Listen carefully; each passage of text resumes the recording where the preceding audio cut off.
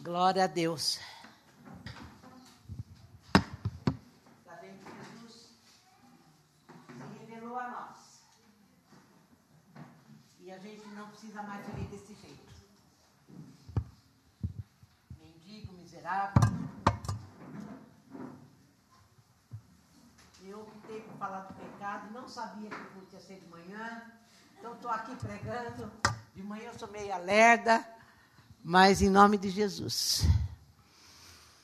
E eu escolhi, sobre o pecado, a Bíblia fala sobre isso o tempo todo. Mas existe diferença de pecado e pecados. O pecado que a Bíblia se refere, que é o que eu quero me ater mais hoje, é o pecado lá do Éden. É aquele que Adão cometeu, ele se desligou de Deus. Por isso, o pecado, que é esse, é o pecado original, que a Igreja Católica chama, nos leva a cometer pecados. E Romanos 1, gente, Paulo relata isso. É igualzinho Gênesis 3, que é a queda do homem, que Moisés relata. Então, Romanos 1 e Gênesis 3 é a mesma coisa. O Agostinho, Santo Agostinho, que é um pai da igreja, ele falava que a raiz do pecado, dos pecados, é a soberba.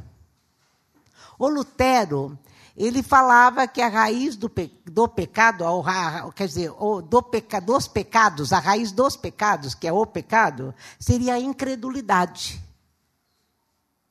E o Paulo fala que é a mesma coisa, é tudo a mesma coisa. Porque o Adão se tornou soberbo, ele caiu. Ele não creu que Deus era mais do que suficiente. Eu estava pensando isso aqui no louvor. Ele tinha tudo, ele tinha o pão. Ele tinha o pão da vida. Ele tinha aquilo que o Fábio começou o culto dizendo. Aquele que satisfaz. E ele não reconheceu isso. E saído do Éden, ele passou a mendigar essa satisfação que só Deus podia dar para ele. Esse é o pecado. Quando lá em Gênesis 3, Deus faz o homem, primeiro ele faz toda a criação, faz o Éden, depois ele faz o homem, fala para o homem, olha, isso aqui é tudo para você, você tem tudo que você precisa, e tem a mim, que sou a sua satisfação, tem a mim, todo dia eu estou aqui com você. Mas ele não acreditou, Adão não acreditou que ele era mais do que suficiente. Ele falou, não, eu quero, né? Eu quero mais. Ele não me basta. Então, ele resolveu comer do pão que era o pão errado, que era da árvore do bem e do mal, e não da árvore da vida. A árvore da vida, para mim, é Jesus Cristo. Ele deveria ter comido da árvore da vida. Ele foi lá e come do pão errado, que era do bem e do mal, e cometeu o pecado. Esse foi o pecado. O Ed René, ele fala que aí houve o desligamento de Deus. E ele compara isso como um ventilador. Ele fala, o ventilador, enquanto está plugado, ele gira, ele traz o vento que você precisa. Mas a hora que você desliga ele da tomada, talvez ele gire ainda um pouco, pela energia residual, quer dizer, aquele pouquinho que ainda resta, mas ele vai parar. E a hora que ele parar, cara, você fica morrendo de calor. Como dizia a Júlia, lá na Alemanha, 45 graus era muita coisa. Não dava para aguentar, não dava para dormir. E é isso. Era exatamente isso. Ele se desligou de Deus.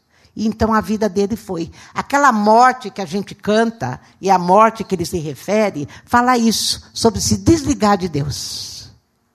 Esse é o pecado original. É como se ele estivesse falando assim, eu não confio em Deus, não é tudo para mim. Eu não tenho fé que ele opera a salvação e que vai mudar a salvação do mal que está no mundo. Eu não creio nisso. Eu não quero depender de Deus. Eu quero ser satisfeito e eu acho que eu consigo sem Deus. Eu declaro a minha independência. Foi aí o pecado. Então, no Romanos 1, eu vou começar do 14, não, do 18, não, 16. Do 16. Ele fala assim. Ele começa a falar o comecinho, né? E daí no 16 ele fala assim, são notícias que tenho orgulho de proclamar.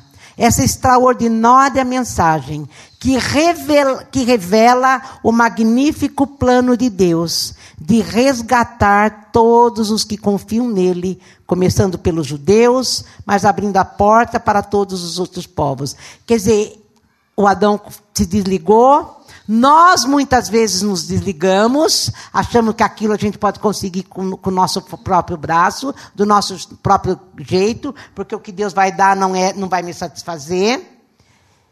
E Deus não desiste da gente. Deus não desiste da gente. Ele resgata todos os que confiam nele. O modo de Deus tornar justo o ser humano se manifesta em atos de fé, confirmando o que as Escrituras dizem. Aquele que vive de modo justo diante de Deus, confiando nele, vive de verdade. Aquele que vive conectado com Deus, vive de verdade. Agora, sabe, gente, esse justo que ele está falando, a gente pensa que a gente consegue justiça do nosso próprio jeito, se eu for bom, se eu não fizer o mal e tudo mais, a gente é justo. Não, a gente só é justo através do sangue de Jesus. Deus é justo. E quando ele vai julgar a nossa causa, ele vai pôr os pratos da balança no lugar que ele tem que pôr. Tanto faz se você é dele ou não. Se você for dele, mas cometer injustiça, o prato vai ganhar o outro. Porque ele é justo. E qual a maneira dele fazer a gente ser justo? Para aplacar a ira dele. Porque ele ficou bravo. Quando o Adão se desligou, a ira de Deus veio à tona, como vai dizer aqui no 18. Veio à tona. E daí, como que aplaca essa ira? Só o sangue de Jesus. E quando a gente crê nessa necessidade que temos de Jesus, por isso que o Evangelho, a gente fala da terrível condição humana, que a gente só pode se salvar através da fé. Essa fé não é crer em Deus, todo mundo crê em Deus. Se você perguntar para o budista, para o muçulmano, para o macumbeiro, eu acredito em Deus, não é? Mas não é disso que ele está falando. Essa fé é da necessidade que a gente tem de Jesus Cristo. Que existe alguém que opera a salvação do mal que existe no mundo. Tem um jeito em Jesus. E quando você crê nesse Jesus, o sangue que foi derramado ali naquela cruz vem sobre você. E isso vai aplacar a ira de Deus. E você se torna justo. E aqui ele está falando que aquele que vive de modo justo, confiando nele, vive de verdade. Agora no 18... Mas o furor divino, quer dizer, a ira divina é despertada pela falta de confiança do ser humano em Deus. Quando Adão caiu ali, gente, ele abriu mão. A queda do Adão, ele abriu mão de Deus. Ele desejou ser como Deus. E a ira de Deus veio à tona, e daí nós precisávamos de um resgatador ou de um redentor, que era Jesus Cristo. E é essa a fé. Daí você fala, não é tudo isso, né? Porque às vezes a gente acha que a gente não é tudo isso, miserável homem que sou. A gente acha que não é tudo isso. Não, a gente é assim. A gente construiu casa longe de Deus. A gente se desliga, até hoje, mesmo em Deus, a gente se desliga da tomada. Graças a Deus por Jesus Cristo, como dizia Paulo. Elimina Deus da sua existência, nem que for por 10 minutos. E você vai se tornar o centro da sua vida. Estão entendendo o que é pecado? É isso tudo que eu estou falando e estou voltando. Esse é o pecado. E porque eu caí nesse pecado? Todos nós caímos. Romanos 5 fala que todos nós pecamos. Aquele nenezinho que você pega, que vai visitar lá na maternidade, que agora eu nunca mais vou ter, mas eu vejo na maternidade, que a gente fala, que coisa mais linda. Ele é um miserável homem, porque ele nasce com aquilo que Adão fez. Ele já nasce com o pecado.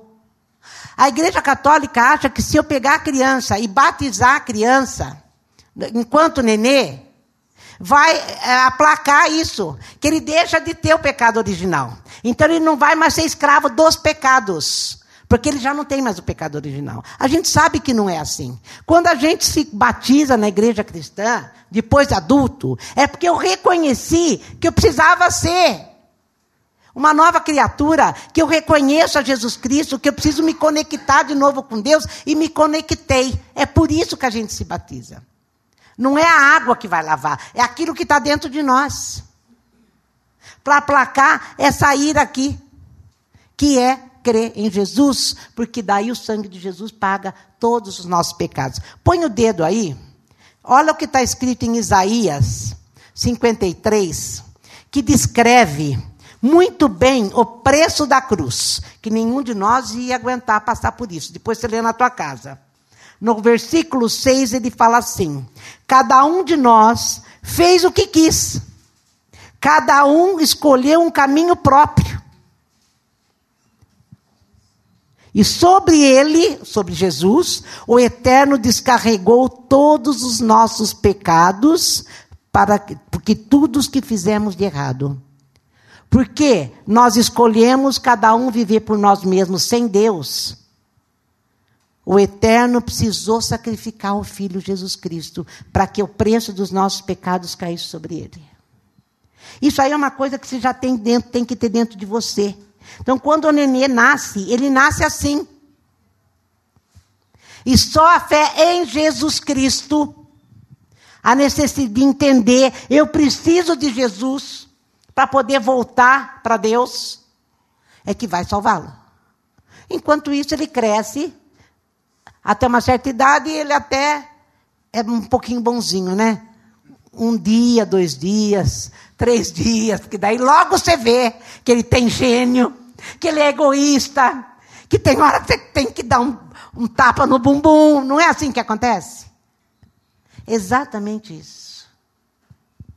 Mas continuando aqui, vamos no 18 de novo. Eu dei uma viajada, mas vocês entenderam. O furor divino é despertado pela falta de confiança do ser humano em Deus, pelos erros repetidos, pelas mentiras acumuladas e pela manipulação da verdade. A verdade essencial sobre Deus é muito clara. Abram os olhos e poderão vê-la. Se analisarem com cuidado o que Deus criou, serão capazes de ver o que os olhos deles não enxergam. Lá na outra tradução ele fala, o homem pensa que é sábio, mas se tornou um tolo. O poder eterno, por exemplo, ele não entende o mistério do ser divino. Portanto, ninguém tem desculpa.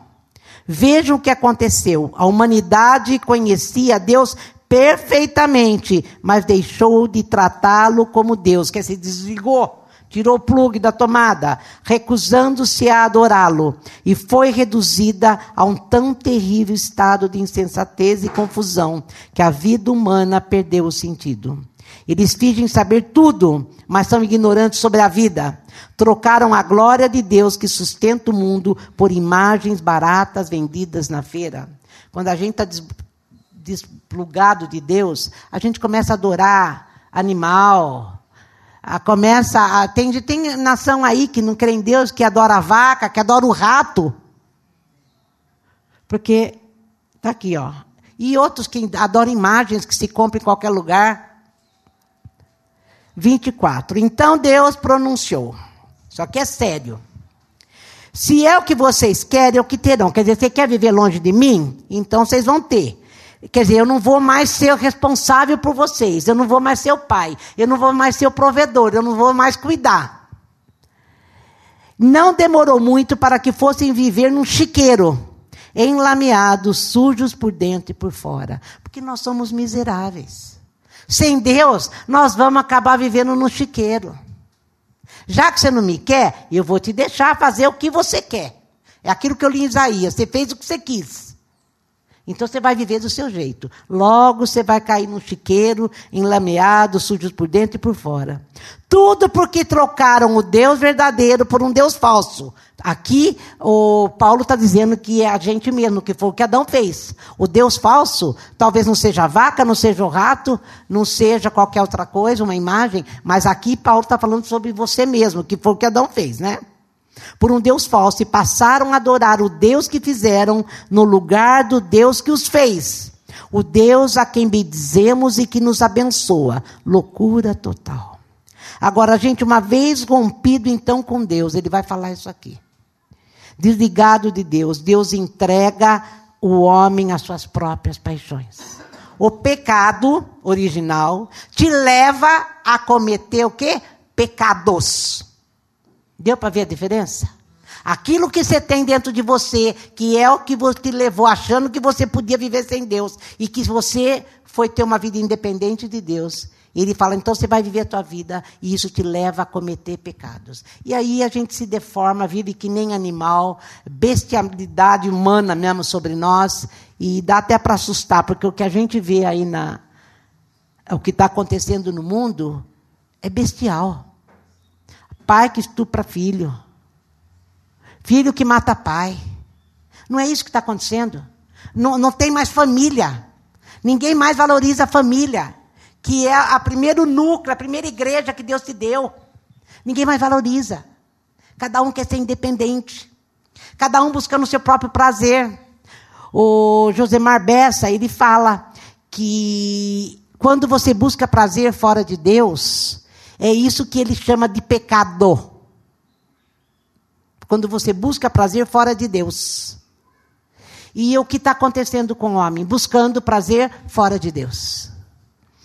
E daí o que ele fala? Como se recusaram, então aconteceu o pior. Como se recusaram a conhecer Deus, logo perderam a noção do que significa ser humano. Daí você vai cometer um monte de pecados. E quais são os pecados? Mulheres não sabiam mais ser mulheres, homens não sabiam mais ser homens, sexualmente confusos, abusaram um do outro, se degradaram, mulheres com mulheres, homens com homens, pura libertinagem, pois de modo algum isso pode ser amor. Mas eles pagaram caro por isso, e como pagaram? São vazios de Deus, do amor divino, perversos, infelizes e sem amor humano. Uma vez que eles não se importarem em reconhecer Deus, isso aqui ele está falando de pecados. Uma vez que eles não se importarem em reconhecer Deus, Deus desistiu deles e os deixou por conta própria. A vida deles, olha, uma vez, volta para o versículo 18. Lembra que falou lá no 18? A ira de Deus é despertado pela falta de confiança em Deus. Aqui, ó, já que ele não confia mais em Deus e despertou a ira, é o que ele está falando. Então Deus remove aquilo que detém o pior do homem, que é a presença dele em nós, né? Deus desistiu deles e os deixou por conta própria. A vida deles agora é uma confusão só. Um mal que desce ladeira abaixo. Eles tomam à força o que é alheio. São ambiciosos. São caluniadores. Caluniador, ele chama lá na outra tradução, é fofoqueiro. Cheio de inveja, violência. Quer dizer, cada vez que você faz isso, é porque o pecado ainda está em você. Sério, né? Eles tomam a força o que é alheio, ambicioso, caluniador, cheio de inveja, violência, brigas, trapaças, fizeram da vida um inferno. Olhem para eles. São maliciosos, venenosos, críticos ferozes de Deus, brigões, arrogantes, gente vazia e insuportável. Mestres em criar meios de destruir vidas e revoltados contra os pais. Que é tudo que a gente está vendo aí fora, gente. Não passam de seres tolos, asquerosos, cruéis e intransigentes. Até parece que eles não sabem o que fazem.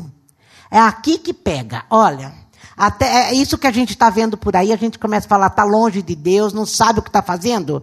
Até parece que eles não sabem o que fazem, mas têm plena consciência de que estão cuspindo no rosto de Deus e não se importam. Pior ainda, premiam quem faz as piores coisas com eficiência. Tudo porque um dia, um infeliz, lá no Éden, resolveu, miserável homem que eu sou, resolveu achar que ele não era miserável. Achar que ele podia se igualar com Deus. Achar que ele podia viver longe de Deus. Olha o que aconteceu conosco. Porque nós trazemos dentro de nós essa herança, nós fazemos todas essas outras coisas. Capítulo 2. A humanidade caiu num abismo cada vez mais fundo. Perdido de mim mesmo, sem identidade, perdeu a humanidade. O homem perdeu a humanidade. Ele caiu num abismo mais fundo. Mas eu não posso parar aqui, né? Então eu fui para o capítulo 3, do 9 até o 26. É aqui que eu falo. Você fala, não, eu não sou. A Bíblia diz que você é. Todos nós estamos num barco furado, que é aqui o meu título. Todos no mesmo barco furado. Todos somos escravos do pecado e de Satanás. Escravos dos pecados. Tudo que tem o eu no centro, você pode saber que você vai chegar no pior. Mata o teu eu rapidinho para pôr Cristo no lugar. Volta à presença de Deus. Porque tudo que tem eu no centro acontece. 9. Se é assim, onde isso nos levará? Quer dizer, aqui ele falou que nós caímos num abismo cada vez mais profundo, que a vida acabou para nós, e ele fala assim aqui no 9. Se é assim, onde isso nos levará? Será que nós, judeus, não esquece que era para judeu isso, tá? Mas agora todos somos judeus em Cristo. Estamos em situação melhor do que os outros, porque os judeus achavam que eles não faziam, só os gentios, que nós somos os gentios. Os judeus achavam, não, nós não somos tudo isso. Ele está falando, será que nós estamos em situação melhor do que os outros? Na verdade, não. Paulo já vai na frente. Você está achando que você não é, mas você é. Basicamente, todos nós, judeus e não judeus, começamos em condições idênticas. Quer dizer, desde criancinha. Todos nós começamos como pecadores. E as Escrituras não deixam dúvidas sobre isso. Se você acha que o teu filho é especial, que o teu filho nasceu anjo, é mentira do diabo. Ele não é. Ele é um homem que também necessita de Deus. Homem no sentido homem e mulher. Um ser humano. Ele também necessita de Deus. Viver plugado com Deus. Às vezes, lá na viagem, vocês sabem que eu fui para Emaús, né? Então, voltei. Mas foi muito engraçado, porque a Malu, ela parece bem crente, né? Ela, qualquer coisa que você dá para ela, ela fala, glória a Deus. É verdade.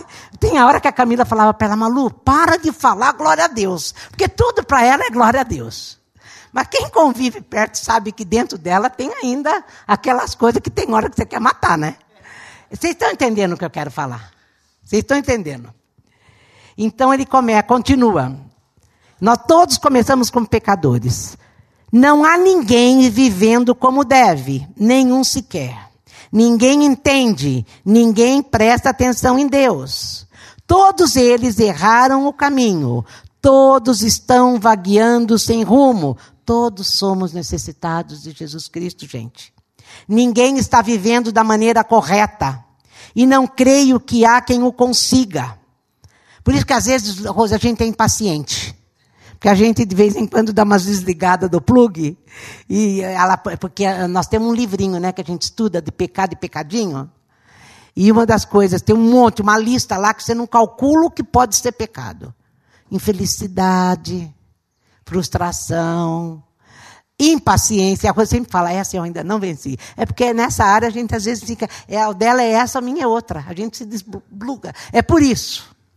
Tá vendo? Não tem ninguém melhor. Ninguém está vivendo de maneira correta. A garganta deles é um túmulo aberto e a língua escorregadia para enganar. Cada palavra que pronunciam está impregnada de veneno. Eles acham que está falando de fofoqueiro aqui. Eles abrem a boca e empesteiam o ar.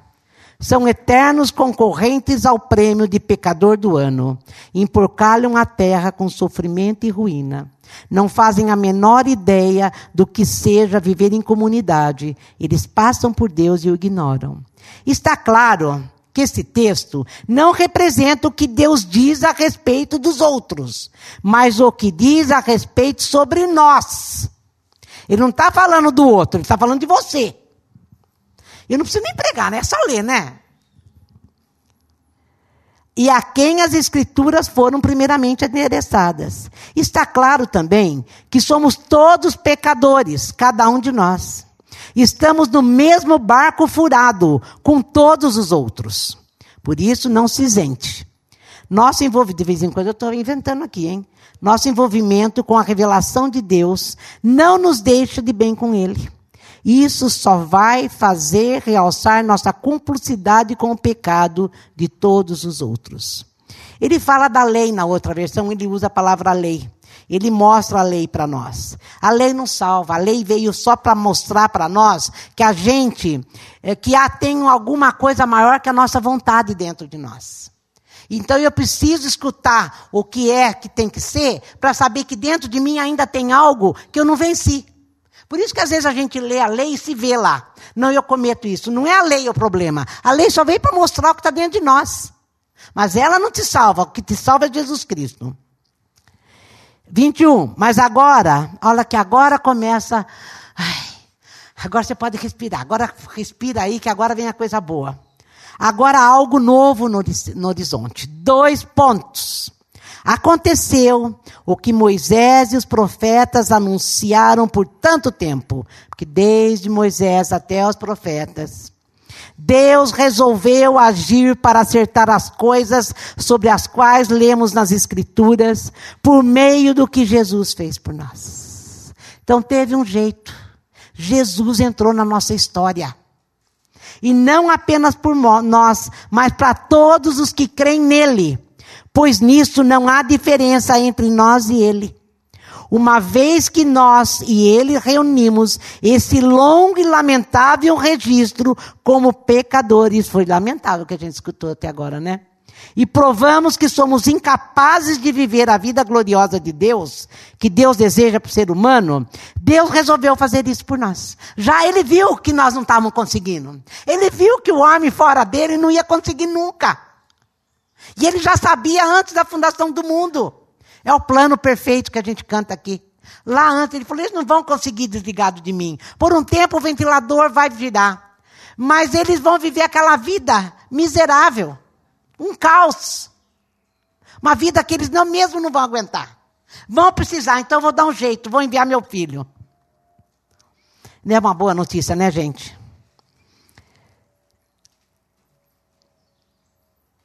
Por pura graça generosa, ele decidiu acertar nossa situação com ele. Um presente do céu.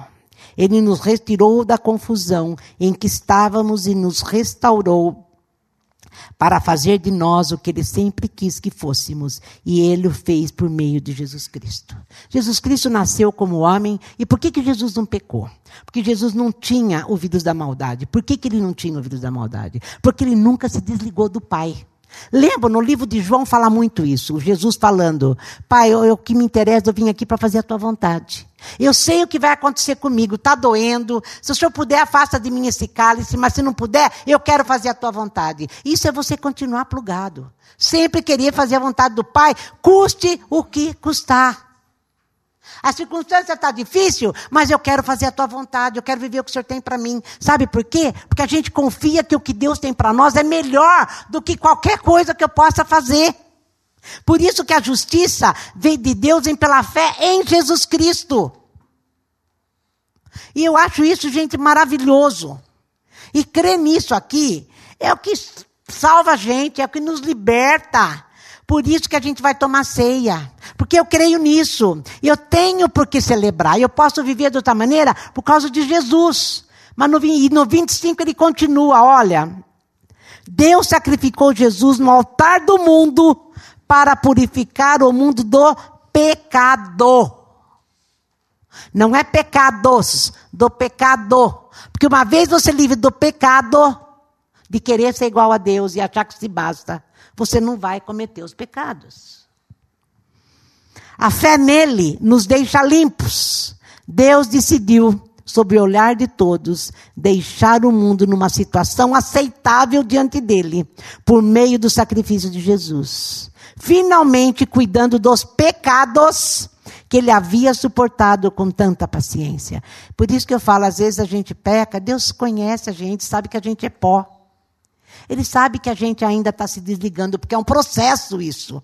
Não é eu venho, creio e é hoje. É um processo. Todo dia eu sou tentado a viver do meu jeito. E todo dia eu tenho que averiguar se eu estou lá ligadinho com Deus. Porque se eu não tiver, eu vou fazer. Mas se eu tiver, eu vou vencer isso. É isso que ele está falando. E ele tem uma paciência enorme conosco. Isso não só está claro, mas acontece agora. É história atual. Deus consertou a situação e também agora permita que vivamos em justiça. Gente, dá vontade de ler o livro de Romanos inteiro, porque o livro inteiro fala do mesmo assunto. É maravilhoso, é maravilhoso. Eu lembro quando o Ari deu o livro de Romanos para nós. Gente, foi uma mudança de paradigma nossa. Ele falou quando a gente pediu para ele dar Romanos, ele falou, irmã, só está preparada para a tua igreja mudar de rumo. A partir disso, a igreja vai tomar um rumo na contramão de muitas igrejas. Falei, eu quero viver o que Deus tem para nós. Porque que igreja gosta de ouvir isso? Quem gosta de ouvir isso? Eu queria vir hoje no Dia dos Pais, celebrar o Dia dos Pais. Deus é bom, né? Deus é bom mesmo. Vamos celebrar o Dia dos Pais, mas eu tenho que entender a minha natureza, para poder ser livre, para ver que eu preciso de Jesus para poder ser pai. Senão eu vou ser uma porcaria de pai. É disso que ele está falando.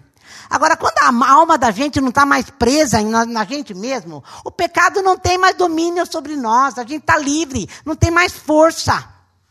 E a gente entende, ele me satisfaz. Sabe por quê? Ele muda o nosso objeto de desejo.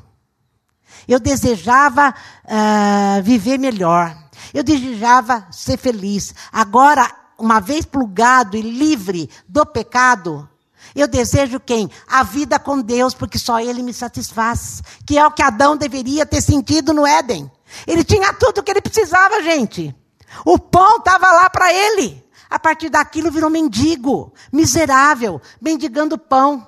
Mas a música que a gente cantou fala, mas quando eu entendo, eu largo a casa que eu construí longe de ti. Eu largo tudo para viver na tua presença. É isso que a gente vai celebrar aqui.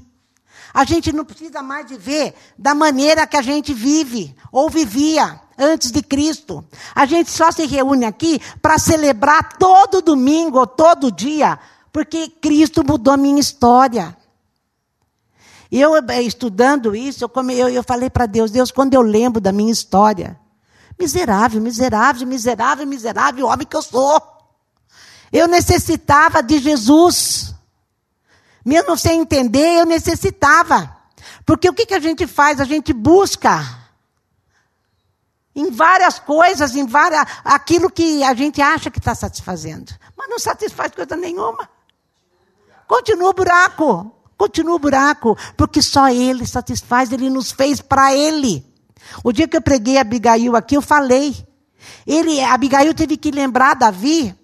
Para que ele nasceu? Davi, você não nasceu para você. Você não nasceu para viver a sua vidinha. Não, você nasceu para viver a vida de Deus. É para mim e para você, nós nascemos para isso. E ele mandou, gente, o que ele tinha de melhor, que era o filho. Para que hoje a gente entendesse isso. Então, por que eu passo por problema? Jesus também passou. Jesus falou, no mundo tereis aflições, mas tem de bom ânimo.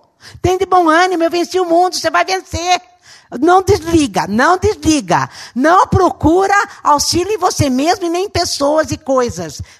Busque a mim. Que vocês vão ter o que vocês precisam para ficar e viver bem. Tem uma hora lá que eu li.